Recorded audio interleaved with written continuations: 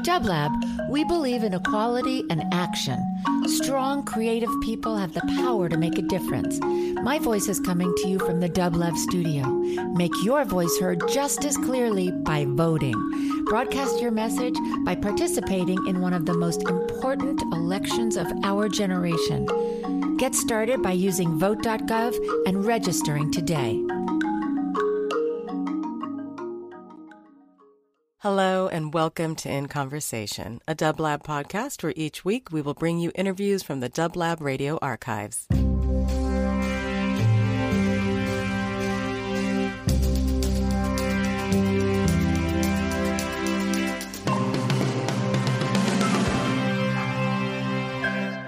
We have Gavin Bryars beaming in right now. How are you, Gavin? Fine, thank you. Thanks for being here. Thanks for joining us on Dublab this morning. No, it's fun. Thank you. If you can you paint a picture of where you are right now so the radio can kind of beam into your current existence? Yeah, I'm on the west coast of Canada, so I'm on the same time zone as you. We live here for part of the year. I'm on Vancouver Island. We have an old 1890s farmhouse and a few acres just about 25 minutes outside Victoria, BC.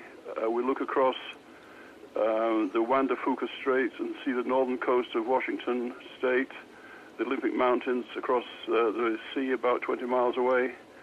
And it's kind of beautiful sunny day, as it is most of the summer. Big fir trees, cedars, all kinds of things around us. And the ocean's not far away, and I swim most nights. So it's a kind of paradise, I guess. It sounds that way. When did you first discover that area? Well, we moved here 15 years ago. I met my wife, who was a Russian film director, in Victoria. She and her daughter had emigrated from Russia in the mid-90s, and I was working on my second opera, and the director was Atame Goyan, the Canadian film director. Mm-hmm. And I was invited to work on this film project, and he said, you should go and have a look at it. So I went. We got married. My wife and I got married, and my son was born here. So we have a house here, and eventually we decided we'd settle in England, because for the first year I was flying backwards and forwards every 3 weeks, which is a bit crazy. Yeah. So we settled in England, so the kids' education happened there. But we kept the house, so we used to come over every summer and more often if we can. And now my son's just finished school and he's going to university. It means we can come over more or less any time, but we always come in the summer. Beautiful. Well, I'm sure you've traveled throughout much of your life, being a very active composer and musician. The kind of split of homes being kind of in both of these worlds, is that something that comes naturally to you, and does that somehow fulfill part of your creative process or just your life in general? Well, I think it's just a fact of life that I have traveled a lot. My second daughter, from my first marriage, she's living in Melbourne. So there's a kind of 17-hour time difference between me and her at the moment. So I have to be very careful about when I call, so it's not in the middle of the night. For sure. We get used to these things, and my eldest daughter and my grandson are in London. So we are all over the place, and I do travel a lot. So it's part of that's what I do all the time with performing. But it's not.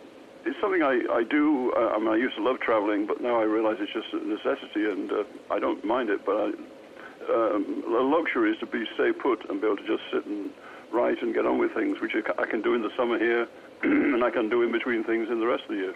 I've actually, unbeknownst to you, caught a little glimpse of you traveling once, heading back from the Big Ears Festival this year on a little plane from Knoxville, Tennessee to Washington Dulles Airport. Yes. I was on this small, cramped airplane with you and many of the other musicians who were there. So you travel well. Yeah. I just sit down, accept it, have a glass of something, and time passes. That works. So time passes indeed, and we're going to travel in time back the other direction. Can you tell me a bit about, you painted a picture of where you're currently spending your days. Can we flash back to Goole and East Yorkshire, England, where you came up? Can you tell us a bit about that setting? Yeah, it's a very quiet place. It's a port, a seagoing port, although it's on a river. It's an inland port, about, I guess, 30 miles from the seas, where the big river, the Humber, comes in from the North Sea and eventually narrows down to the River Ouse, which is where Goole is. The landscape is completely flat. The area is actually below sea level, and it was all reclaimed by the Dutch in, I guess, the 17th century. But it's a very quiet place where sort of time stands still. It used to be called Sleepy Hollow, and nothing much happened there at all. So there's no kind of theatre, there's no concert hall. The road bypasses Goole. If you're going to Goole, you go into there, you wouldn't be going anywhere else. So it was a very quiet and really very enjoyable childhood and my teenage years. I really only left Goole when I went to university. So it was the first 18 years of my life, that was it. And I guess that kind of placid, uneventful state of affairs may end up in some of my pieces sometimes.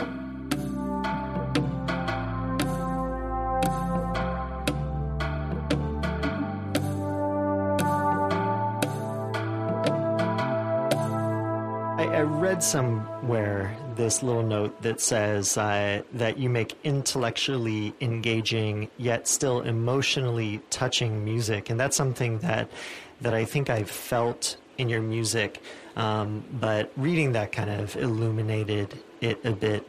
Is that something that you balance the worlds of? I mean, you're very well trained, you're very well respected, collaborating with some of the greatest minds of music, visual art, dance, etc. But for you, how do you balance out the emotional and the intellectual? Well, that's always a kind of a delicate thing. It would be probably quite easy to write something which was a real tearjerker, a way of just pulling the heartstrings, but that's kind of manipulative. And that's the kind of thing you would do if maybe you were setting a kind of Hollywood movie score. But to do something which actually has real emotion is often understated. And to do that, you've got to really keep things under control and within limits, and just allow, if you like, the emotion to seep out from time to time. And that does involve sort of intelligence and planning and care and sort of a concern for nuance. So I guess it is always a delicate balance, and I try to err on the side of restraint rather than overt emotion. On the side of restraint, maybe that kind of brings to mind almost a slow build as well. And one of your pieces that has a marvelous slow build is a piece called Jesus' Blood Never Failed Me Yet. I had the great fortune of seeing your performance this year at the Big Ears Festival with the Knoxville Symphony Orchestra, and absolutely hands down my favorite performance of that whole festival. Oh, thank you. But it's this building around a core element, and it really unfolds in such a beautiful way. Can you tell us a bit? People will hear that core element in just a moment, but can you tell us about that kind of central moments of that piece and how this all kind of was born? Well, it came about because a recording of an old man singing a fragment of a religious song sort of came into my lap by accident. It was on a piece of tape that was destined to be thrown away, and I happened to listen to it. And I was very struck by the quality of this old man singing. He was fragile. He was towards the end of his life. He was living on the streets. We know virtually nothing about him, and all that remains of him is this 26 seconds or so of his song. And I was really touched by this, and decided, and the piece itself, this sort of short piece, made a natural loop. The end sort of fed into the beginning. So I did that, and then thought about sketching an accompaniment. So one thing led to another, and eventually I decided to extend it and just take this voice on a kind of journey by just gradually adding accompaniments which just sustain the voice and enhance it, and just take it into a kind of new region. But all the time as I was doing that, I wanted to make sure at the center of that was the old man's voice, that whatever I did, I didn't sort of overwhelm it or try to be too clever to show, look what smart harmonies I can do, look what a clever orchestrator I am. Everything really respected that old man's sound, and we just go along with it. And it's now, 46 years since I first made the piece, and even now, as in Knoxville in March, when I'm playing, I'm still touched by that old man's voice, and I still hear things in that voice which I maybe haven't really noticed before. It's a one-off. It's not the kind of thing I could ever repeat. Because it just happened, and in a way I just pursued the logic of where one thing led me and just kept going until I ended up with a piece. What was it about the spirit of his voice that so moved you, and what elements did you choose to kind of almost magnify within that through your composition arrangement? What was the spirit that you wanted to bring out and to elevate there? Well, the first thing that struck me was, of course, I didn't actually know the tune. It was a religious fragment, and I was brought up in the Christian church. I'm no longer that active, or even a practicing Christian, but I was brought up in the church. I used to sing in the church choir. My mother ran the Sunday school in a small town. So I knew hymns pretty well, and even now, if I go to a funeral or a wedding, I don't need to look at the hymn book. But I didn't know this, so that was the first thing that drew me to it. And later, after much research, we have come to the conclusion that he actually improvised it, so it is his song. So there was the fact that it was unknown, that led me to it. Then the voice itself, in the first place, it was very musical. It was in tune. He happened to be in tune with my piano. He has a very nice sense of phrase. He holds his pitch. But there's a sense of, although the voice is fragile and it waves a little bit, he sort of knows what he's doing. And I'm not sure that he ever had been a singer, but he has a very beautiful sense of music. But there is this kind of sort of hard to identify quality, which I find is this sense of great humanity and warmth in the voice. I mean, he's singing that Jesus' blood never failed him yet there he is, man in his late 70s, maybe even 80, living rough on the streets of London, has done for many years. And in a way, if ever anyone had been let down, to some extent he had, but he didn't think so. He just had this sort of, almost like you can hear like a smile on his face as he's singing. He's bright-eyed and optimistic in spite of his circumstances. So I feel this great kind of simple humanity, and it's not a religious thing. It's just a broadly human quality, which I find immensely touching. And that's maybe, the best of what music can do is be transcendent and make people have this sense of ecstasy, whether they're spiritual or otherwise, that music brings that out of people. And this piece surely does that. As you were composing this piece, were you just playing his voice back, or was the voice already kind of ingrained in your psyche? When I was writing, I guess by then I knew the voice, so I'd listened to it a lot and just wrote out the tune and then sketched some harmonies. So once I started just arranging it for different instruments, the voice was already in my head, and then of course we then played it. And the first time we played it was maybe a dozen my friends, fellow composers, 71, 72, and then we recorded that version in 1975 on Brian Eno's Obscure label, the first of that series of albums. And although it's deleted, I've now reissued it on my own label, so it's now available, safely preserved on CD and download and so on. So it's now out there. And later you also collaborated, Tom Waits chimed in and was involved in a later recording of that as well. Yeah, that was, at that time, you see, the old vinyl had disappeared and wasn't available, although it did have a sort of cult success. I mean, the name of the record label was Obscure, and that was how easy it was to find it, so it didn't do massive sales. And but it was, Tom told me that this was his favorite record, and I thought that was really high praise. He heard it, I think, the first time when he and his wife had met quite early on, and it was, I think it was her birthday, and they were listening to the radio, and he talks about how they listened to this sound drifting over the space at the end of a birthday party. Everyone had gone home. And it meant a lot to him, and I'd been in touch with Tom a little bit before that about a possible project, and so we were sort of in touch. And then I had the idea when Philip Glass started his label Point in the early 90s. Philip, who I'd known for many years, he asked if I would if he could put some things of mine on the label. So I sent him all sorts of things that I wanted to put out, and he went back to this really old one and said he'd love to put that out. And also he said he wondered what else I would put on the album, because clearly we had a 24-minute vinyl side, and here we have like 75 minutes or so available. And I said, no, I would just do the whole thing. And he was a bit worried because he thought it would become rather kind of long and boring. But what I decided to do was to make the first 24 minutes exactly the same structure as the original one, and then just to take it through other forms of orchestration, because by then I knew a bit more about writing for orchestra and choirs and things like that.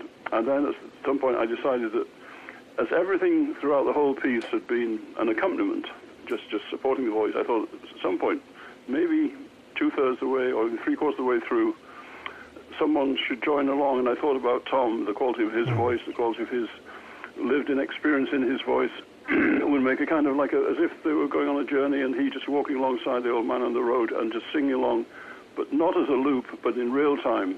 Yeah. So he follows that journey, and working with Tom that day when we recorded in Northern California was probably one of the great musical days of my life, and I enjoyed it, and he did too.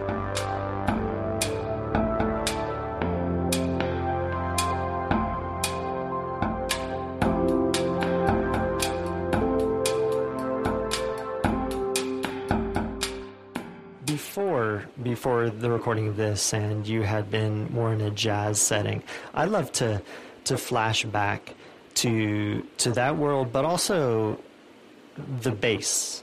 And what drew you to the bass, and what was it about the resonance of that instrument that kind of magnetized you?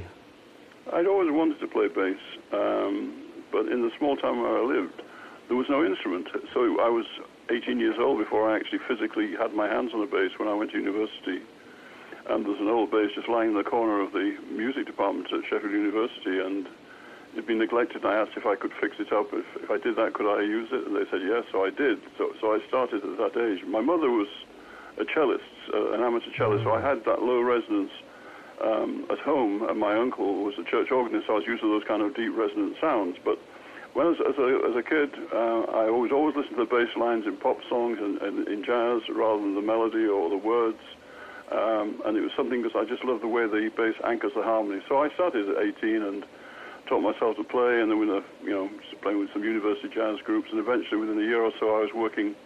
By the second year at university, I was working as a full-time professional jazz player and professional bass player, playing in clubs at night and being pretty slow at making early morning lectures. I'm sure. And you were studying philosophy at that time, is that right? That's right, yeah. And I was lucky that the people I was playing with, guitarist Derek Bailey and Tony Oxley, who are two of the very finest improvisers of the last sort of 30, 40 years, happened to be the local players, and it was their group that I joined. In fact, eventually it was just a trio, and we worked together for a few years and gradually moved from the kind of harmonic jazz world of, say, Bill Evans and that kind of world into sort of free playing and so on. But we did sometimes play with others. I remember we did a tour in 1966 where I was a bass player with Lee Konitz. He did a kind of a northern UK tour, so I was playing with other people too.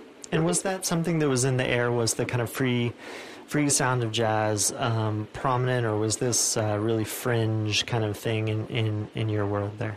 Well, where I was living, and in fact in England, it does seem that we were probably the first people to play free at all, but we were living in isolation in the north of England, so we were not in touch with the kind of mainstream and the current activity in London. So we did that very early on, and but there are no real recordings from that period. But I always loved the kind of the freer playing. I remember even in the sort of late 50s when I was probably about 16 or so, hearing Ornette Coleman for the first time on the radio. Yeah. And I thought it was sensational, and I loved the fact that all the kind of jazz writers and jazz critics who were saying this is the end of the world, this is not jazz as we know it. And I thought, great. That's if success. people say such bad things about it, there must be something there.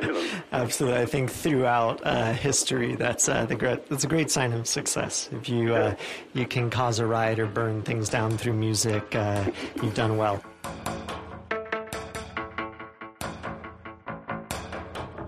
You did issue a recording of the Joseph Holbrook Trio as well, is that correct? Well, particular track, that was something which Derek recorded, and it was in my living room, my little flat in Sheffield, and it seems, I don't think you can probably imagine what it's like to hear something of yourself playing 52 years ago. It's a slightly surreal experience, but that's the only thing that remains from that period of the trio, and that was the kind of, we were reading through, or roughing through, saying Miles Modes of Coltrane. So it's a kind of free playing on a kind of established change. So I abandoned that music in '66 and went off and did other things. But the trio was reformed 32 years later when it was Tony's 60th birthday. He was living in Germany, and West German Radio wanted to do a kind of feature on his work, so they dedicated a weekend to that. And they decided that they would reform this trio, this kind of legendary trio. So Derek, Tony, and I met, and I agreed to do it, even though I hadn't played this kind of stuff for 32 years. We were to play live in a hall in Cologne in front of about 500 people. It's being recorded by the radio. It's going to be made a CD. It's different than your living room. Yeah, and I hadn't touched this stuff for years, and we didn't rehearse. We had dinner the night before, but we just talked about old friends. Yeah. We had like a 1-minute sound check, then we played for about an hour. And how did it go?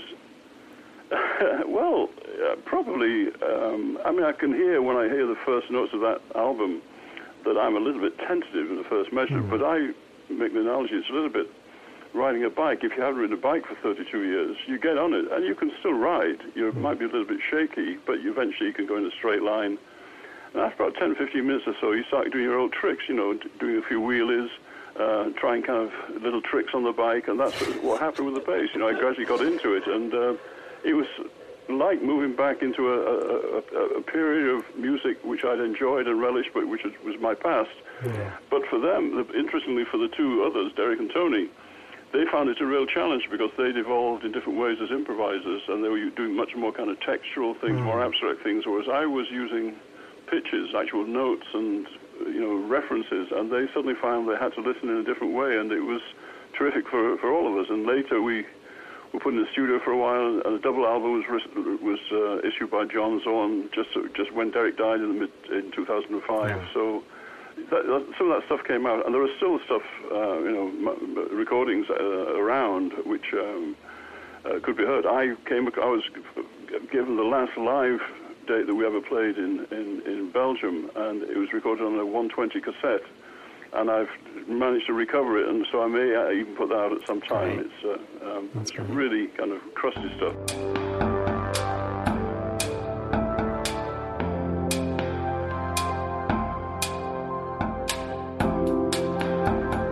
Tell us a bit about the Portsmouth Sinfonia, how that came about, and then I'd like to tie it into, you mentioned that you had given up improvising, but you didn't give up kind of playing with musical forms, and didn't give up the joy of exploring music in ways that might not be standard. Sure. Well, the Portsmouth Sinfonia came about. I was teaching like a few of other composers of my kind of territory. I was teaching in a fine art college, and that was mainly because a lot of the kind of work that we did was seen as being so unorthodox. We were not really employable in music departments or universities or conservatoires. So I was working in an art college. I was working with painters, sculptors, people doing events, making movies, conceptual artists. And we worked on all sorts of experimental musical ideas, often around Cage, Fluxus, and so on. And then which didn't involve specific musical skills, but just the ability to be inventive with sound and environment. And one day we decided we'd have make an orchestra just for as a one-off, and a classical orchestra, and we called it the Portsmouth Sinfonia. And there were 13 of us originally, and each one had to choose an instrument they would play, and we had 3 days before we were going to give the performance. And we had to decide a repertoire, because given that these people were not kind of classical musicians, they really only knew music as it came through kind of popular media. And so we chose the William Tell Overture, because that was the theme music for the Lone Ranger TV series. And we all got instruments, and we wanted to play. One or two people, a couple of guys had a saxophone and so on, and I bought a euphonium, I think, from a bicycle shop, and we had a kind of photocopy of the piano score, and everyone had a chart of their fingering for their instruments, so we were just struggling through it as we were playing, and everyone was really pretty terrible, but we were all doing our best, and you could hear what we're aiming at, hear what's there, and in a way it became hilarious because there was this gap between what we were achieving, what you knew we were trying to do. Yeah. And it went on, and eventually we added more repertoire and made recordings and so on, but we never got any better. But it's music as art, and it's music as concept, and that's something that, from Sinking of the Titanic and possibly earlier that was in your mind. When did you first start to kind of think about the potential of music as conceptual art and being free to, again, tying it back to improvisation, in many people's minds, people think that improvisation might be the freest form, but there's other forms of freedom out there. When did you first start to think about those kind of forms of freedom within music? I think it was probably the mid-'60s when I was giving up playing improvised music. What I found, although there is this implied freedom in improvised music, in a sense you're constrained by the company that you keep. You're playing with the same people, and eventually you develop a kind of a way of working, which is great. It's what chamber music is, but that's the way people do develop. But in terms of taking music and ideas further forward, I found I could do that better by reflecting and thinking things in a detached way. And it's probably sort of meeting Cage and getting to know Cage that helped that process to some extent. And I would say probably the first piece that started to engage with the idea of a concept was The Sinking of the Titanic, which was written or drafted when I was teaching with these students at Portsmouth in 1969. And that was when I wanted to find out it was something that could be the equivalent of a conceptual art within music, and that was my attempt at it. Well, it's interesting because you definitely have had a lot of music that it will forever be considered art, full of beauty, full of thought, full of spirit. There's music that you've done a lot of vocal music, and a lot of this music has to be very planned in a way, and all of the counterpoints. And when did you first come across, or when were you first inspired to really focus on voice and make that a part of your process? I think it was probably in the aftermath of having written my first opera. I wrote my first opera around about 1981-82 when Robert Wilson asked me to work with him on a version of Euripides' Medea, which became an opera. Excuse me. And at that time, I hadn't written anything for the voice or the orchestra or anything, and so it was a new thing to me.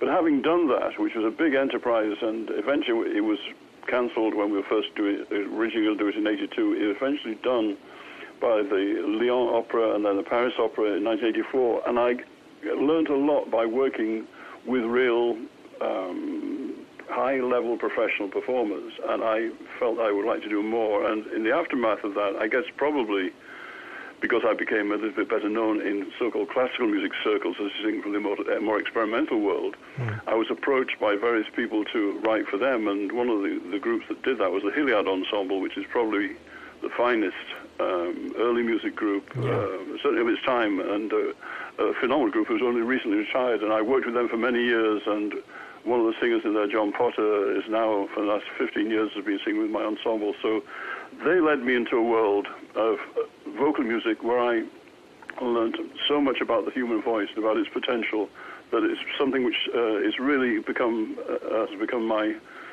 ideal way of working. If in an ideal world, if I had nothing else to do, I would like to just write for the human voice, but I do other things, ballets and all kinds of things, but the human voice is what I really love. What's interesting is, again, the very intricate and elaborate kind of composition and counterpoint within madrigals, but also, in a way, freedom, because it's sometimes interpreting, or maybe always, I'm not as informed maybe as I should be, but interpreting text and material that exists. What about madrigals kind of pulled you in, because you've worked a lot in that world? Yeah. Well, I did my first madrigals through a sound engineer, a friend of mine, Bill Cadman, was killed in the Lockerbie air crash, and I did a kind of requiem for him, which the Hilliard performed and eventually recorded. And we did a kind of I think it was the 10th anniversary memorial concert in 1998 in London at the Westminster Cathedral. And Bill's family, who I became close with, wanted to commission me to do something and I couldn't possibly take any money from them. They're friends. But I suggested if they wanted to do something, maybe just get a writer to do something, and then I would write to that, but I wouldn't charge anything. And we came up with a bunch of madrigals written by a poet friend of mine who had been the librettist for my second opera. And so I wrote this book of English madrigals for the Hilliard. And then as a result of that, I started to write more and was asked for more. And I'm now actually on my 8th book of madrigals. I've finished 5. I'm part of the way through 6, 7, and 8. And a lot of them are setting sort of the classic Italian Renaissance madrigal text by Petrarch and others. And so my model is that kind of 16th century Italy, but clearly I'm doing things which they wouldn't have done then, as they did things that I wouldn't do now. So it's within that tradition. In a way, I do enjoy working within a kind of a historical tradition and finding a way of taking it further, subverting it perhaps, or just rethinking it.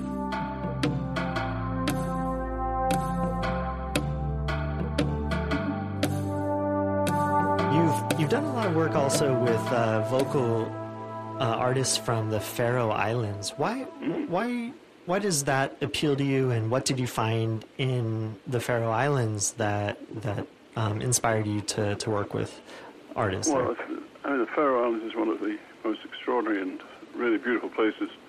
But I got to know the Faroe Islands. I know of the Faroe Islands as this very kind of mythic group of islands somewhere a few hundred miles north of Scotland. But in my third opera, I was working in Mainz with an opera based on the life of Gutenberg.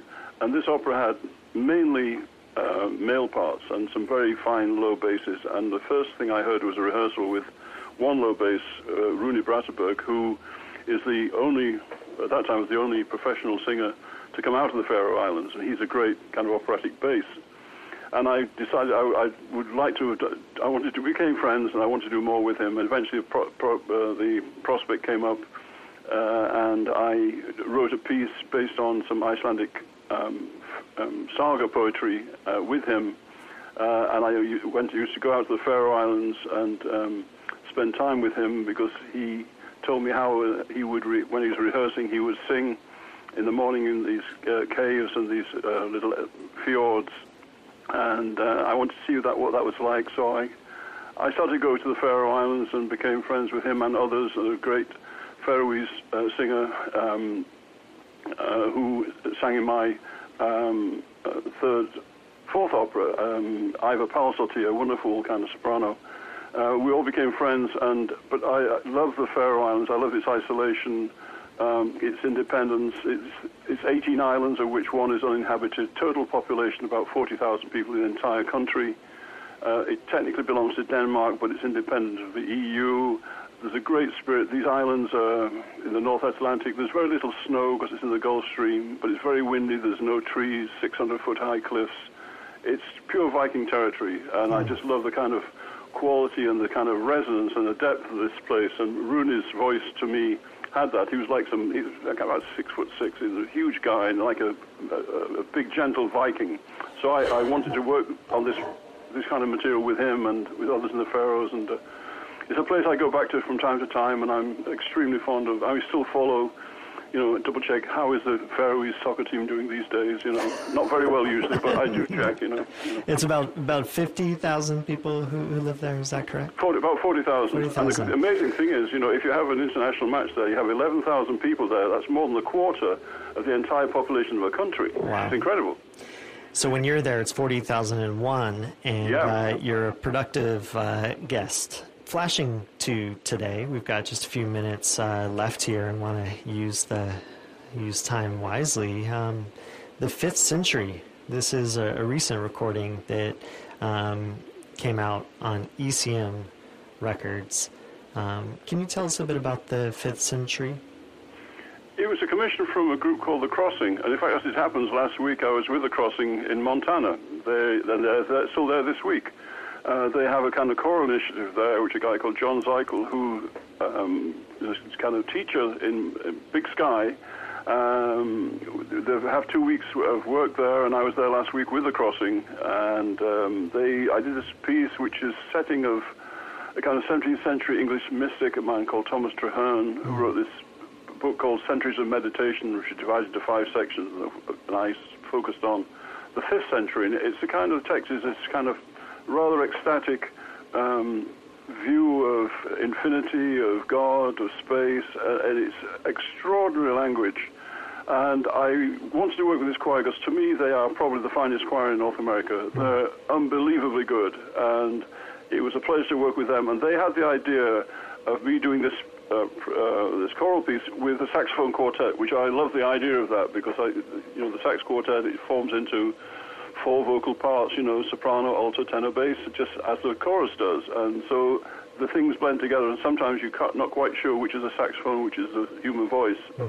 And it was a beautiful challenge to do that, and we plan to do more work, and they're just fantastic musicians. They're based in Philadelphia, but Donald Nally, who directs it, I think he teaches at Northwestern in Illinois, but it's really a great, great group, and it was such a fantastic experience to work with them. Ecstatic material indeed, and just want to read a couple of the titles of the tracks here, because you'll get the picture. We see the heavens with our eyes, as sure as there is a space infinite. Infinity of space is like a painter's table. Eternity is a mysterious absence of times and ages. His omnipresence is our field of joys, and on and on. And so the titles alone, you get it, but then the music surely amplifies that further. We're going to end with one of my favorite pieces from this album called Eternity Magnifies Our Joys Exceedingly. And I feel like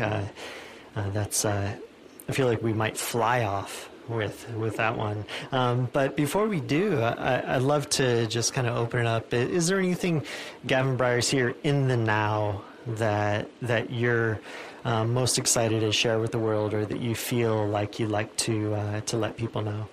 Well, no, I'm just carrying on writing. I'll just keep going as long as I can until the brain stops or the body gives up. There's no sign of that yet.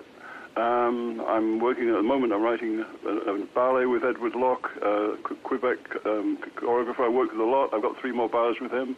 I have a new opera, chamber opera, which opens in March, which I'm working on, based on Michael Ondaatje's The Collected Works of Billy the Kid. So I'm doing a kind of cowboy opera, and I'm writing more vocal music. I just keep going on, and it'll end when it ends. But from now, I just keep plugging away. And things I will do more with The Crossing, and so more vocal music, I hope. Just keep it going. Plugging away in the right way and doing it in beautiful settings and with family and friends by your side. So it's a good way to do it. If you want to sidle up to Gavin Bryars, you can cruise on over to gavinbryars.com and explore his creative world. And again, we've played little snippets of pieces today, and just meant to stimulate your mind and your interest, and hope that you travel further. Gavin, thanks for being here with us. I really appreciate it. It's been great. Thank you.